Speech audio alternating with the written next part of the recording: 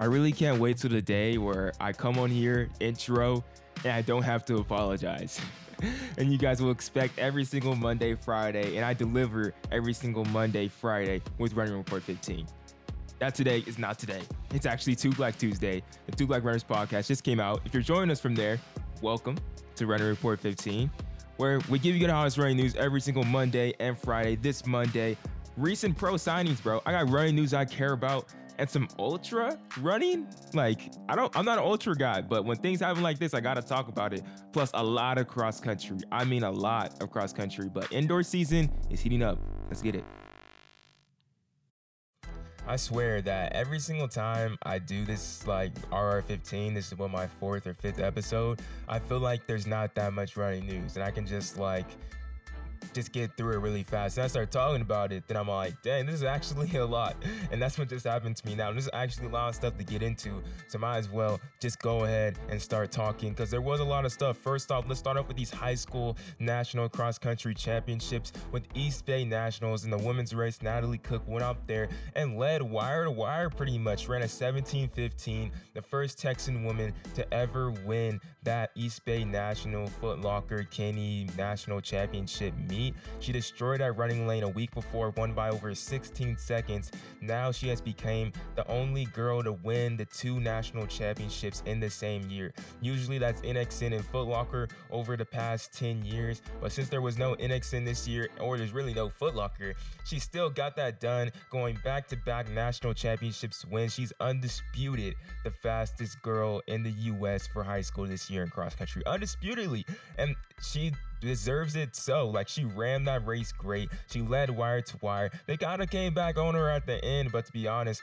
that last 500, she had an extra gear to just go even harder. Great performance by her. She'll be at Oklahoma State next year in the fall. On the boys side, Riley Ho wins it in a 15:11 to cap off an amazing season. The week before, he ran 14:10 5K on a cross-country course at Running Lane. But this week, he goes out there and he wins a super competitive East Bay National Championship race. Pretty much everybody was in this race until about the last 500 meters of it. And I was really thought that was going to be Keenan Paula of San Diego. He runs for St. Francis down in the San Diego section. He went out there. He runs this meet for invites during the season. He runs this for dual meets during the season. He runs this for CIF to get the state and everything. He ran 14:24 at Mount Sac, but he finished second right behind Riley. And it was really because Riley Ho just ran a much more tactical and better race. To be honest, he ran the best race out of the field. That's why he won. He stayed back for most of the race and then really emerged about that he started going towards the front that last mile. Then the last 500, he really just dropped the hammer and he was looking smooth. He was looking like a smooth operator, but really took the double away from them. He's going to Michigan State next year in the fall, and he's going to be a real threat as well. He's the 8th person ever from Michigan to win this race, including people like Grant Fisher and Dayton Ritzenheim. So there is a bright future for him for sure.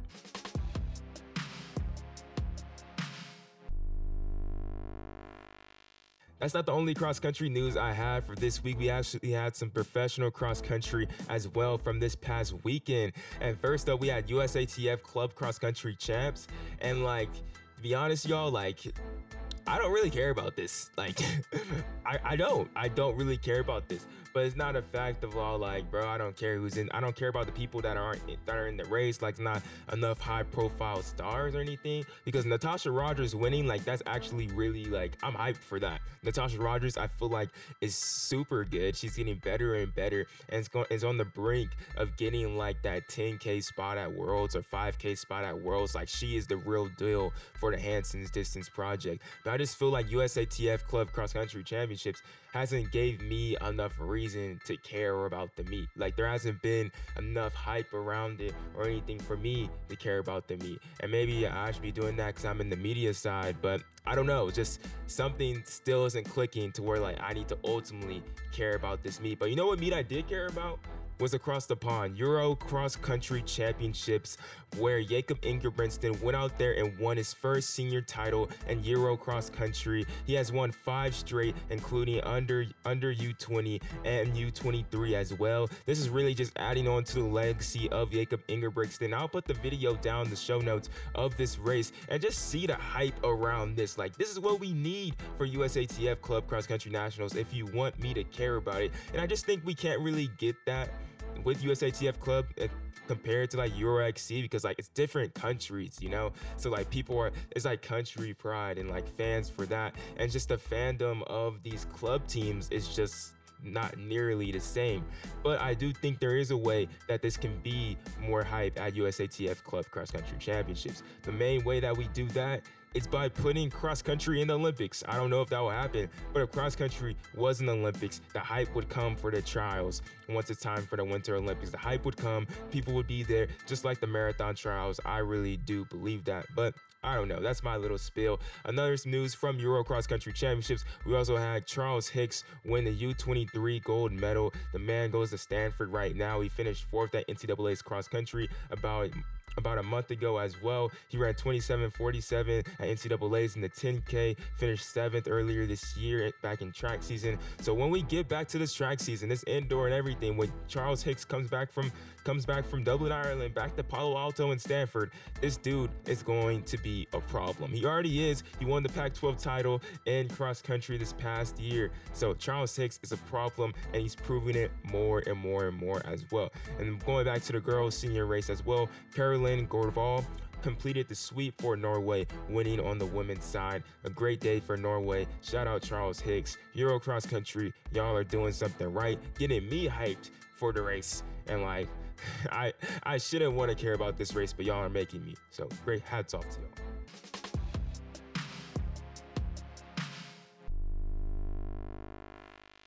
So next up, we have some indoor track news. Abby Steiner went out there and broke the 300-meter indoor collegiate record with a 35.80. She now has the 300-meter and 200-meter indoor collegiate records.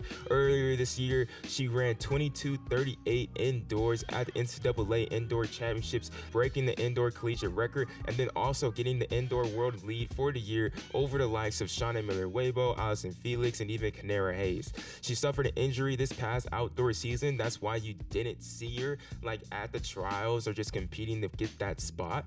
So I think Abby Steiner really is the real deal. It's just the fact of like the NCAA and the 200, and most especially for the USA, is really stacked right now. So is she even the best NCAA 200 meter runner right now in the sport? Because we still have Aniva Battle, who went out there and got on the Olympic team. She was able to have a healthy season, got on the Olympic team this past summer from Ohio State, who's also going to be running indoors. So it's going to be super interesting when we see Battle and Steiner really go down and have that competition for that 200 meter title for the indoor season, and then when we get to the outdoor season. So is Steiner the best in NCAA? I don't know yet, but it's going to be an interesting journey to say the least, and y'all need to remember the name Abby Steiner, because she just won't be there for indoors this year. She will also be there at the not the World Championships, but at US Championships, trying for that 200 meter spot. But that 200 meter spot is going to be hard to fill. You still got Gabby Thomas, Jenna Brandini, Brittany Brown in there, Tamara Clark in there. There's so many ladies you can put in that mix. It's going to be hard to get there.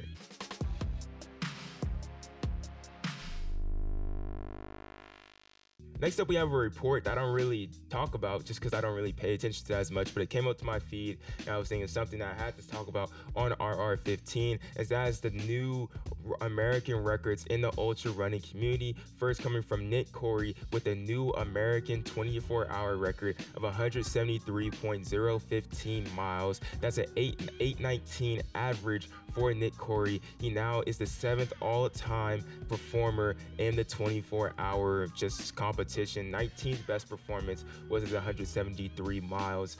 Bruh, he was moving too. In his second to last lap, he ran a 1:27. He was closing in 6-minute pace. That's just insane, bro. This man ran for 24 hours.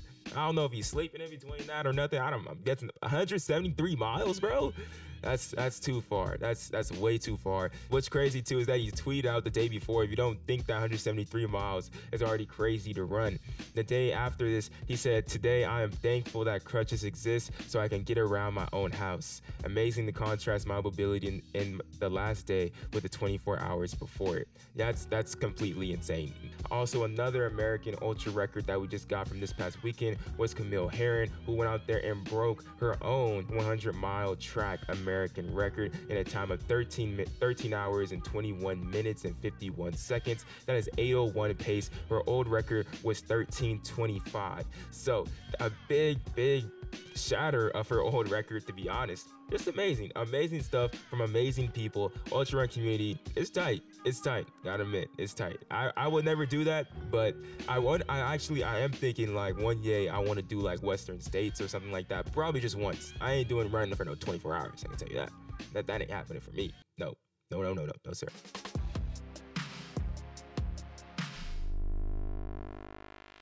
All right, as we come down to the end of the Running Report 15 for this Wednesday, it's supposed to be a Monday, but for this Wednesday, I just have some quick hitters to get through, and then I'll get you guys out of here. The recent pro signings of the Oregon Big Three finally filled out, with Charlie Hunter finally signing his deal with Nike as well. From the looks of it, it looks like he's going to be training with Peach Julian's Dragons, or their Pistons, or the Storm team. I don't know what their name is, to be honest, but he did have a picture of him training with Donovan Brazier that's been going around. So it looks like he is going to be training with that team. But just the fact that we have Cole Hawker, Cooper Teare, and Charlie Hunter all signed to Nike after being at Oregon and scoring earlier this year at the Indoor National Championships, about 43 points in total for them three just together to lead Oregon to a victory, just shows how dominant and how great their performance was earlier this year, and they're on the great and big things going forward. Plus, being tied in with New Generation, wherever that goes with the Nike brand or outside of the Nike brand,